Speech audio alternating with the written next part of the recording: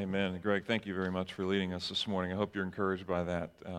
Hey, I do want to add my thank you or my congratulations and best wishes to fathers out there. We also want to acknowledge it's a complicated day, isn't it, for many of you. And well, again, welcome to those who are watching online. But for some of you, you don't have a great father story. And I just want you to know you're seen in this space. Some of you have a missing dad or one that you've never known.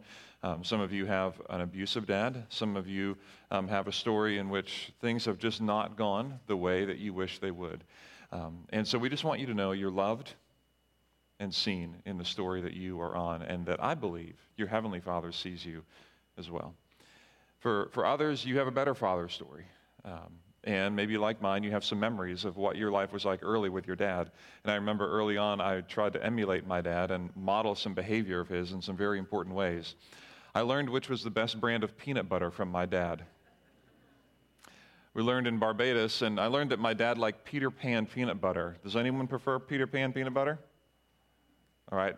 I see one person. Andrea, thank you. It's an honor to be with you, just you, this morning. The rest of you, we have some work to do with you in that discipleship area around peanut butter.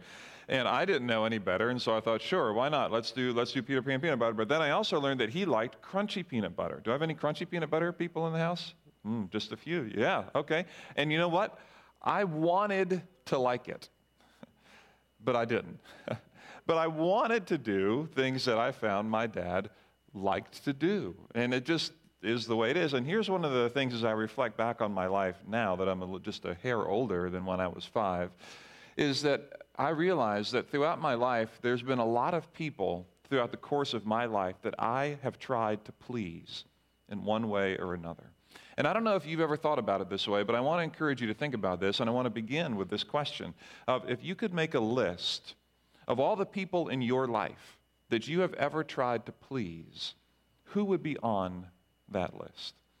Now, since I got a head start, I decided that I would do that, and I want to walk through a non-scientific, personal, real quick run of the people in my life that over the course of years I've tried to please. Sometimes for me, and maybe for you, it's been a parent or guardian. I've told you already that I wanted to model peanut butter, my dad's peanut butter affection.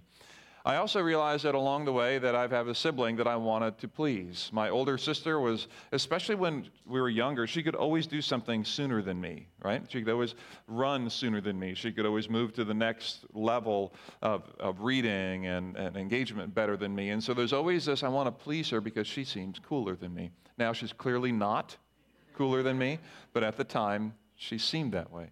Friends are also in this category for me, and that's almost a no-brainer. I remember when I was in youth group here in the States that we decided for some reason to toilet paper our youth pastor's house, which I would recommend as a youth activity. Just don't tell the student pastor.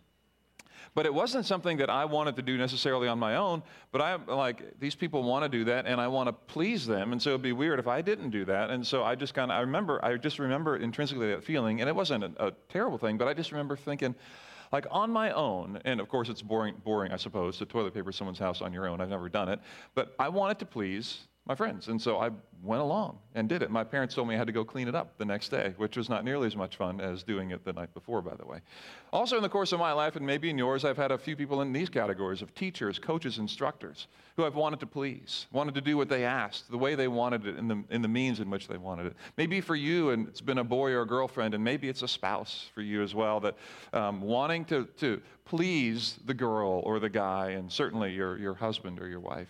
I remember when Jen and I were dating, I would stay at her house way later than I would on my own because I wanted to please her, and I wanted to time with her as well. But there are things that you do that you try to please these people. There's another category as you look into work, and this is my story too, maybe yours.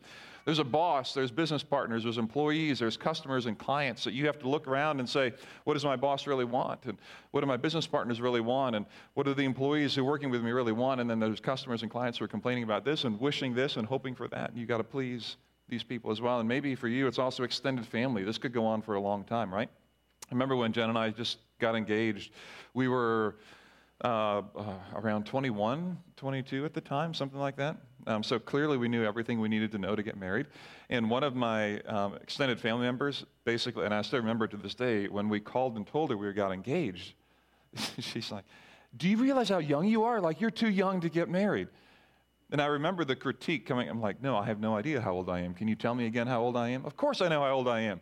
But her critique around this was like, you're not ready yet to get married. And I still remember that, to this day. And my grandma had expectations, and I remember the weight of her opinion was strong in our family. Maybe for you, it's neighbors. They got to mow the lawn, then you got to mow the lawn, right? I mean, that's just the way it works in the world, right?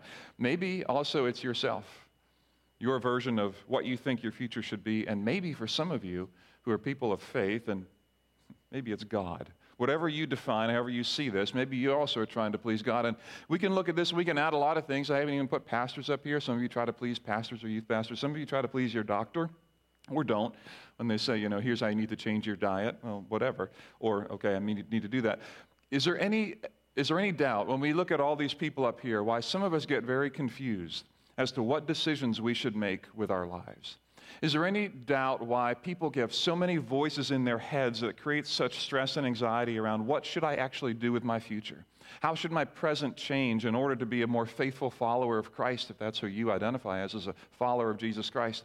Well, your version of Christ is also filtered through how your parents raised you or didn't raise you. It's filtered through your friends and your pastors and your coaches and teachers. It's filtered through your experience of abuse or not abuse, of neglect or whatever, and it's filtered through all of these things and all these voices in your head. And the question becomes, who are you actually trying to please? And what I want to do this morning with you is I just want to encourage you, almost plead with you a little bit for this simple request, and then I want to go to the scriptures with you. And I want you this morning simply to please consider who you're pleasing.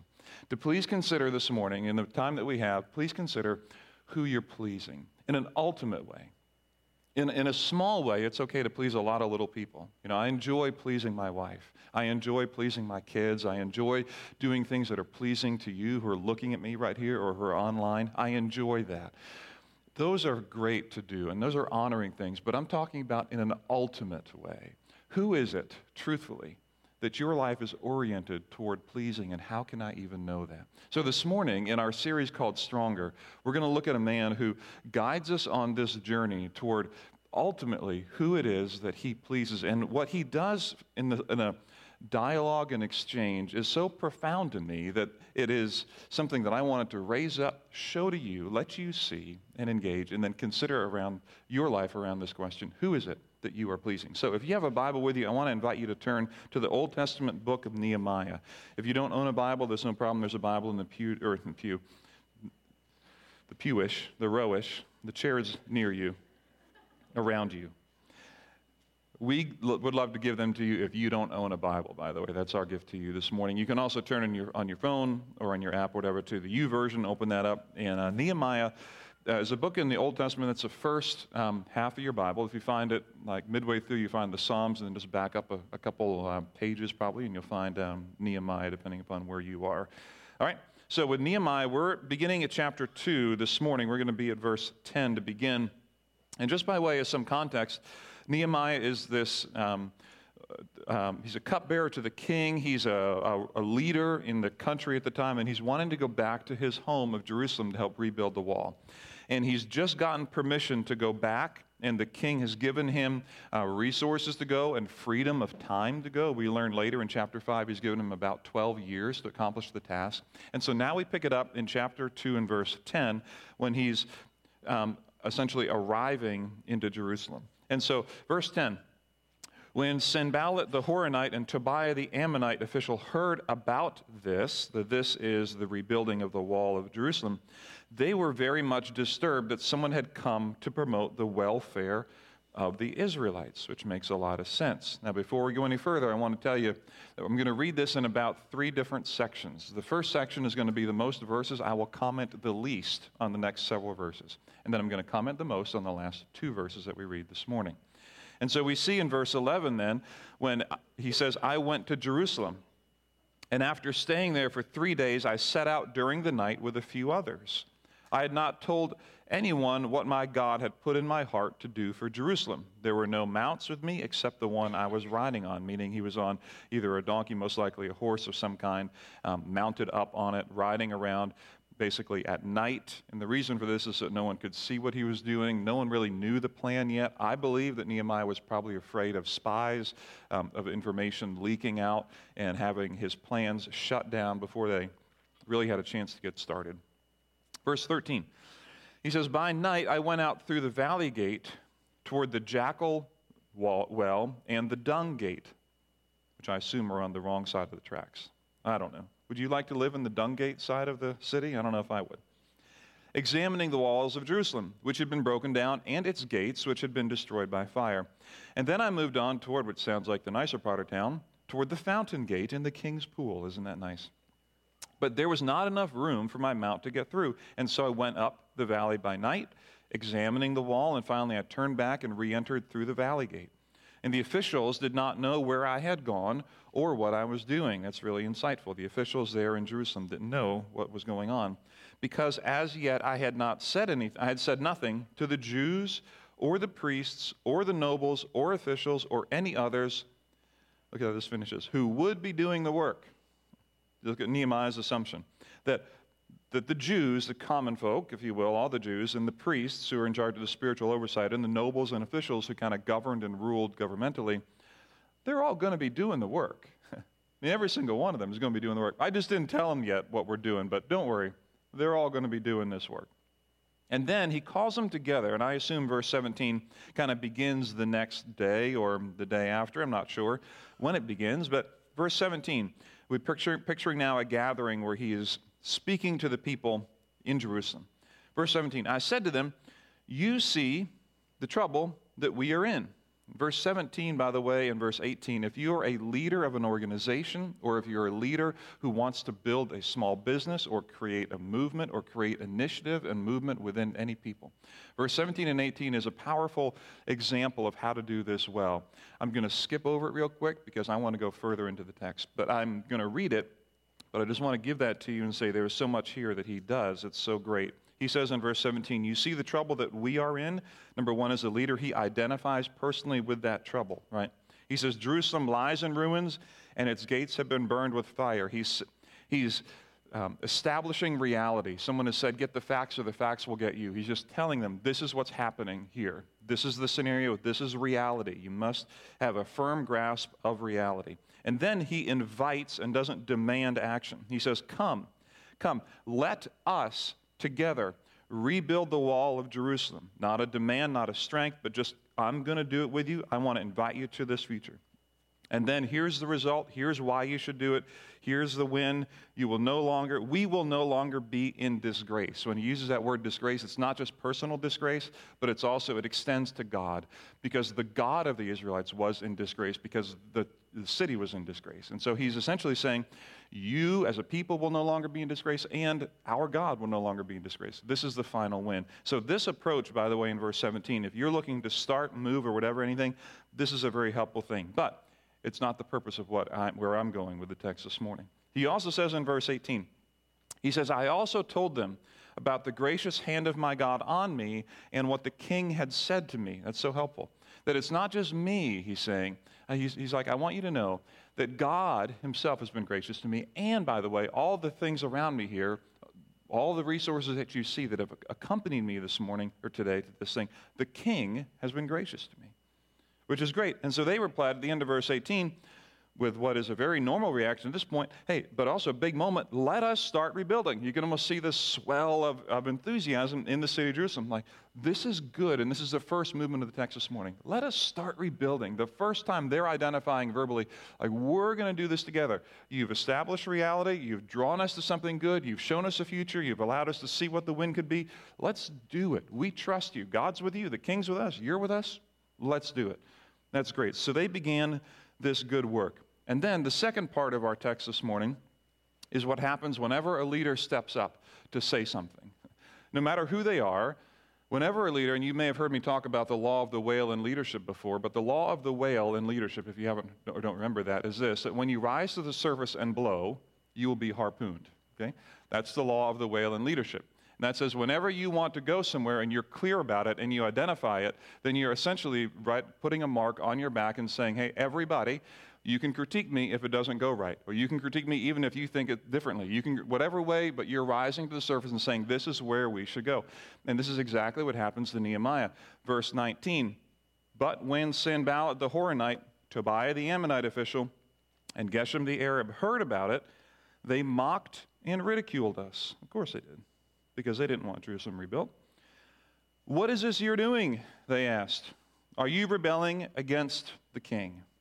Great question. Simple question, of course, because all that these guys knew was that the previous decree from this same king, and we saw this last week, this same king, just a few years prior, had told the people who were rebuilding the wall of Jerusalem to stop rebuilding the wall of Jerusalem. And now Nehemiah comes and he's like, let's rebuild the wall of Jerusalem. To which then these guys are like, this is not okay. Like, you're rebelling against the king. What, are you crazy? I mean, they mocked and ridiculed. Now, I don't know what you would say in that situation, but my instinctive reaction would not be difficult, because this question is, are you rebelling against the king? Here's what I would say. I would answer his question. I am not rebelling against the king. That's your question, right? I'm not rebelling against the king. In fact, I have the king's authority. I have the king's blessing. I have the king's permission to be here. That's what I would say. That's your question. Am I rebelling against the king? The answer is no. I have his approval. Nehemiah doesn't even address the king. His response goes deeper quickly. Look at verse 20. I answered their problem. I answered them by saying, the God of heaven will give us success. Wait a minute, Nehemiah. They didn't ask about God. They asked if you have the king's permission. And you're telling them, the God of heaven will give us success. And he goes on, he says, we, his servants, will start rebuilding. But as for you, you have no share in Jerusalem or any claim or historic right to it. And as I read this in preparation for this morning, over and over it struck me, and I didn't know what exactly to do with it, with the reality that Nehemiah doesn't address their main concern, that you don't have the king's permission to be here. If you were caught in the hallway of your elementary school without a pass from your teacher, or if a teacher walked by and said, can you show me that you have the right to be here? If you can produce what we used to have at least is a hall pass, then you're good. If you don't have the permission, you're not good. In a sense, that's what they're saying to Nehemiah. Show us you don't have the right to be doing this. But Nehemiah skips it. And I've wondered as I process this, why would he do that? Because the easy answer is simply to say, listen, did you guys not see the decree? I have it written down here. I brought it with me. This is why his military is here. This is why the cedars from Lebanon are here. This is why we have the resources we have, because the king has given us permission. Any other questions? He skips it. And I thought, well, maybe that's an oversight. Maybe he forgot that the king gave him permission. Like, clearly not. But what does it tell me? That his immediate reaction is to go beyond the king and to say the God of heaven is going to give us success. And here's what I think. I think that Nehemiah knew and acted in what I think is an incredible gift for those who call themselves Christians. For those who, the Christian faith sends, the message of Christianity says this, that there is, and some of you have heard me say this before, that in life there is not just created meaning but discovered meaning. That when we discover that the God of the universe has created us and given us purpose and value, when we attach to that, we do not need to attach to created meaning.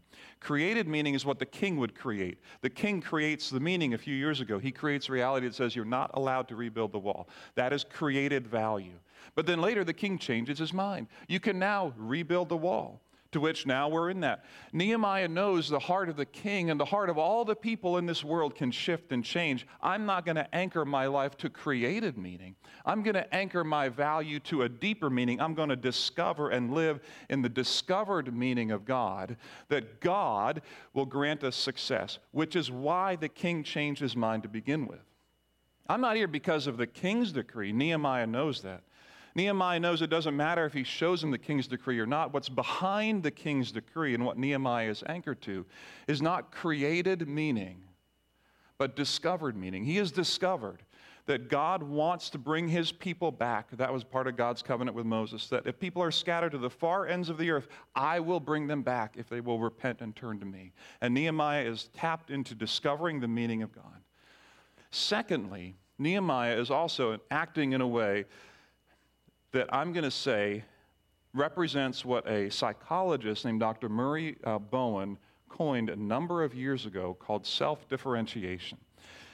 Dr. Bowen put this in family systems terms and see if you can relate to this. But Bowen said years ago that self-differentiation means being able to have different opinions and values than your family members, but being able to stay emotionally connected to them.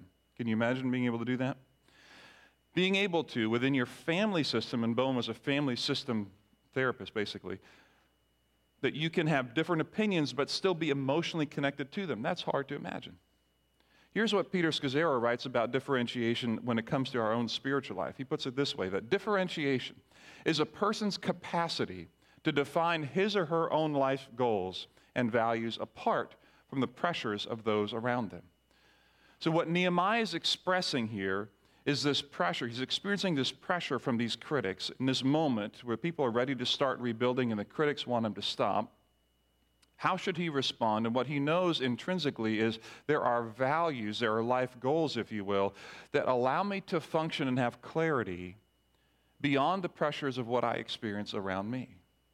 I love the way Scazzero goes on to talk about this. He says, the differentiation means that you know how to hold on to who you are and who you are not, regardless of your circumstances. Your level of differentiation is determined by how well you're able to affirm your values and goals apart from the pressures around you, meaning you're able to be separate, while remaining close to people important to you, meaning you can be together. You can make healthy choices before God without being controlled by the approval or disapproval of others.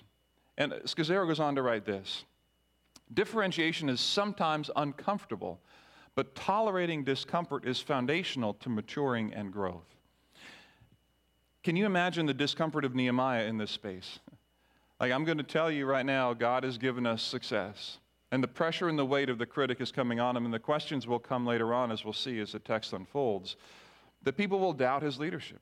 They're going to doubt his ability to fight through the enemies. They're going to doubt his ability to lead through this moment. But differentiation, he says, is sometimes uncomfortable, but tolerating discomfort is foundational to maturing and growth. And then he finishes it this way, saying this, that the good news is that every small step of differentiation that we take is actually a giant step toward making our lives a gift to the world. Every small step we take toward clarity around our own values and goals, despite the pressures around us, while we are able to stay emotionally connected to the people who may disagree with us, is a small step toward making our lives a gift to the world. For some of us, and I'm included in this, for some of us, when we feel discomfort, because people would want us to alter our plans or move in another direction or not go where we think God would have us to go, when we feel the pressure or discomfort from our family or from our friends or from our boss or our coworkers, our friends at school, whatever it might be, when we feel that discomfort, we can often think intrinsically we're wrong. Maybe I should adjust, because when I ask the question, who am I trying to please, it gets very complicated. Because I don't like, and maybe you don't like, discomfort, do you? I know I don't. In fact, I can't tell you how many times as a leader, it has been clear to me that I have disappointed so many people over the years. And you, if you're a leader, you have that same story too. The people's expectations are impossible to target and impossible to hit. In fact, it was said to me that way very clearly just a few years ago. We made a decision at the church that someone didn't agree with, and after church, someone came up to me and said, I have never been more disappointed in you than I am right now over the decision that we made. Now, what did I want to do? I wanted to please her, right? Because I don't like the pressure of that. I don't like the discomfort of that. I don't like the anxiety that brings. I don't like when relationships have that dynamic of, like they're upset. And I go over my list that I had at the beginning. Who am I trying to please? And when Nehemiah stands there and the critic says, you're doing something wrong, what are you, a moron? Have you thought this through? You think you're going to rebuild this massive wall with these people here who have been in poverty for a generation or two? What's wrong with you? What's wrong with the rest of you who think you can do this? When you feel that pressure, Nehemiah taps into something that's discovered, not created. And in his differentiated self, if you will, says, you know what? I feel your pressure. I feel the weight of it. And as much as I don't like to disappoint you, I just want you to know God is going to give us success. God is going to give us success. And every step that you make and that I make toward differentiation, being able to be clear on our values and goals and being tied into the purpose of God, will start to make the world a better place for you and for me. So I asked the question, how does Nehemiah get to this point where he can stand there and so quickly say, you know what, it isn't about the king, it is about God. I love what he says next, because I think two more things are true. The second thing that's true is how he talks about and understands himself. Look at verse 20. After he says, the God of heaven will give us success, he says, we, his servants, will start rebuilding. Don't run by this too quickly. Nehemiah calls himself and the people with him servants. I do not know how you define your relationship with God or how you talk about how you're related to God. But here's what Nehemiah says, is I'm a servant of God. And here's what I know, and here's what I think you know, that basically whoever or whatever I'm trying to please becomes my master. So whoever or whatever I'm trying to please becomes my master. And so if it's the hidden expectations of people, now I'm a slave to changing expectations and a shifting time. If it's money, if it's power, if it's reputation, that becomes my master, and I think we know that. And the question becomes, who am I serving? And Nehemiah is very clear. He just identifies himself as, I'm a servant of God. And so servants do the will of their master, and God's desire is that his people be brought back together. And I'm rediscovering that now, and we're leading into success. And secondly, then, he also engages them with truth. Look at what he says there. But as for you, he says, you have no share in Jerusalem or any claim or historic right to it. This is so important, what he does there. He's saying, he's not reacting to them emotionally. He's not pushing back on their foolishness. He's not pushing back on what was their own abuse of the people in Jerusalem for years as their enemies. He's simply searching for and identifying what is true. And the engagement of truth, he's saying, you simply don't have a right to this. Just like when I talked with my family member on the phone, and they were like, are you sure you're getting married at the right time? Like, I think you're too young. The truth is, they have no claim to that land. Right? They have no claim to that land. It would be as foolish as you going over to your neighbor's house and saying, I think that the flowers you are planting are ugly. They don't match your siding. You have no claim or right to their land, right? And this is the same thing that Nehemiah is saying, let me just be clear and let me engage with truth on you. What you're doing is immaterial. Your opinion of our movement and our decision here doesn't matter because you have no claim to this land. And for some of us, we have allowed people in our minds and our hearts to have claim on something that we should never have allowed them to have because we're not clear who we're trying to please. We're not sure who we are serving in our lives. So I have a couple questions for us. Because my interest for you, and I think your interest for you as well, is your future impact. What will the rest of your life and your energies from here forward bring for you and your family, your spouse, your children, your business, your community? I want you to be as impactful as you can be as men and women in the world in which we live. And a big part of that is being able to answer the question, who am I living for, or who or what am I actually, really, seriously trying to please? And so I want to encourage you to ask a couple questions, and the first is this question that I've been asking the whole morning, and that is this. Who am I trying to please? Maybe you need to, like I did, write a list down, and you might have a list that might just be one or two or three people. And you know you have never been able to get over that voice in your head in the past of a family member, an ex, a previous version of yourself who's reminding you of your failures and shame in the past. Maybe a former pastor or whatever who said things or done things that have not been helpful and you've had a struggle getting over that or whatever it might be. Who are you trying to please?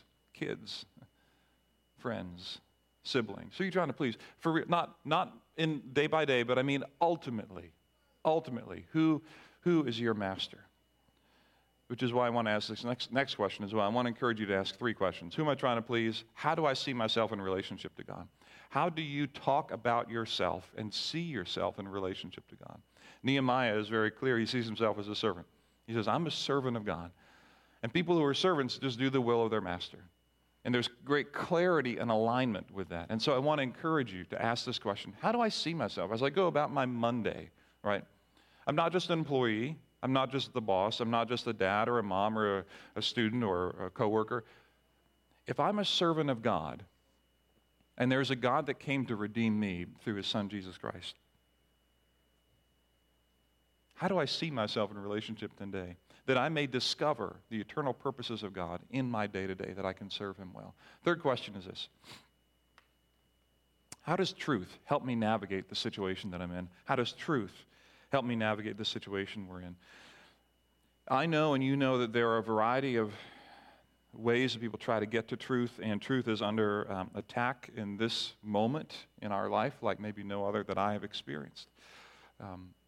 And I do believe there are better and worse versions of truth that we can adhere to. And I want to encourage you to pursue the most robust and clear versions of truth, not just persuasion, not just information, but truth that you can find. Because I believe that Christian faith is anchored not just to ideas, not just to principles, but to truth. Truth that should be sought after and found, and that our conversations with each other are not just around rhetoric, but our conversations with each other are buoyed and strengthened by an increasing ability to speak truth with and to one another, to clarify what is actually going on right now and right here. So I want to encourage you in this way. And finally, I would be remiss if I didn't finish this way, because I think the Christian faith is an incredible gift to us in this moment. I think the Christian faith does a couple things, but the Christian faith invites all to discover a deeper purpose for life.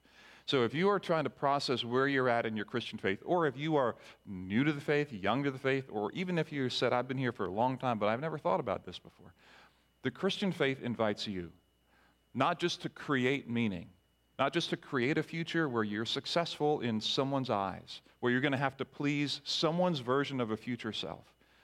The Christian faith invites you to discover God and God's purpose for your life,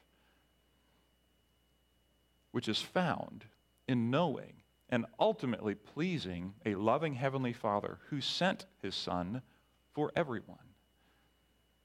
The Christian faith says that there is a loving Heavenly Father who saw you, created you, made you, and gives purpose to you, gives value to you. And as your life is aligned as a servant of his, with him, toward him, through Jesus Christ, you find and discover value. Not just in your future iteration of yourself, not just in your future success, but in who you're anchored to, and in knowing and pleasing ultimately this loving Heavenly Father. Now, I will say on my worst days, and I don't know about you, on my worst days, and I have too many of them that I would prefer to have, that opening list I made, some days, I'll say, I don't care about anybody. I don't care about anybody else. I'm tired of it all. I'm just going to please myself. Now, I rarely verbalize it because that sounds really bad. But I act like that sometimes. Which actually will work as long as you're never wrong and you have an answer to what to do with death. And if you can do those two things, then I would encourage you to live for yourself. But if you can't, then I want to encourage you to rethink a little bit. If I can't be totally trusted because I have made wrong decisions, and if I don't have an answer for what to do with death, then maybe there is someone I need to work on getting to know who can handle the problem of death and who can align me with truth so that my life is aligned with a loving Heavenly Father whose purpose is to bring the redeeming love of God through Jesus Christ, that all will come to know him, so that your days are full of the success of God as a servant of his. That's what I think the Christian faith can bring to you, and I hope it brings to me. Next week, part 6 or 7, I'm not sure what we're on, the next part of Stronger. What to do with fear and when that creeps into us. I look forward to that conversation next week. Will you pray with me? Our good God and Heavenly Father, thank you for the chance to stop for a moment in Nehemiah and revisit this idea of purpose, tying into a discovered purpose of God. To revisit that we're made for more than just ourselves and our own creation of our future story here, but that, like Nehemiah, who quickly said, this is for God. The reason I'm here is for God and His success. The reason that we're doing this is I'm a servant of His. And here's what's true about your critique. It doesn't hold water because it doesn't matter here. It's just not true. To be able to differentiate ourselves from the critiques of our friends sometimes, from the pressure that our family puts under us that's undue, that's not appropriate, from a boss or a business partner who wants us to go in a direction that simply isn't honoring to what we know to be true about the heart of our Heavenly Father. I pray that you would help us to differentiate ourselves in our day-to-day, that we can with courage come back to remind ourselves that we are servants of yours, that we engage truth, that our heart is to serve with purpose in the day-to-day, despite the critiques and obstacles that come. So I pray that you give us courage to ask the question, who am I really trying to please? And give us courage to chase down that answer. Pray this in Jesus' name.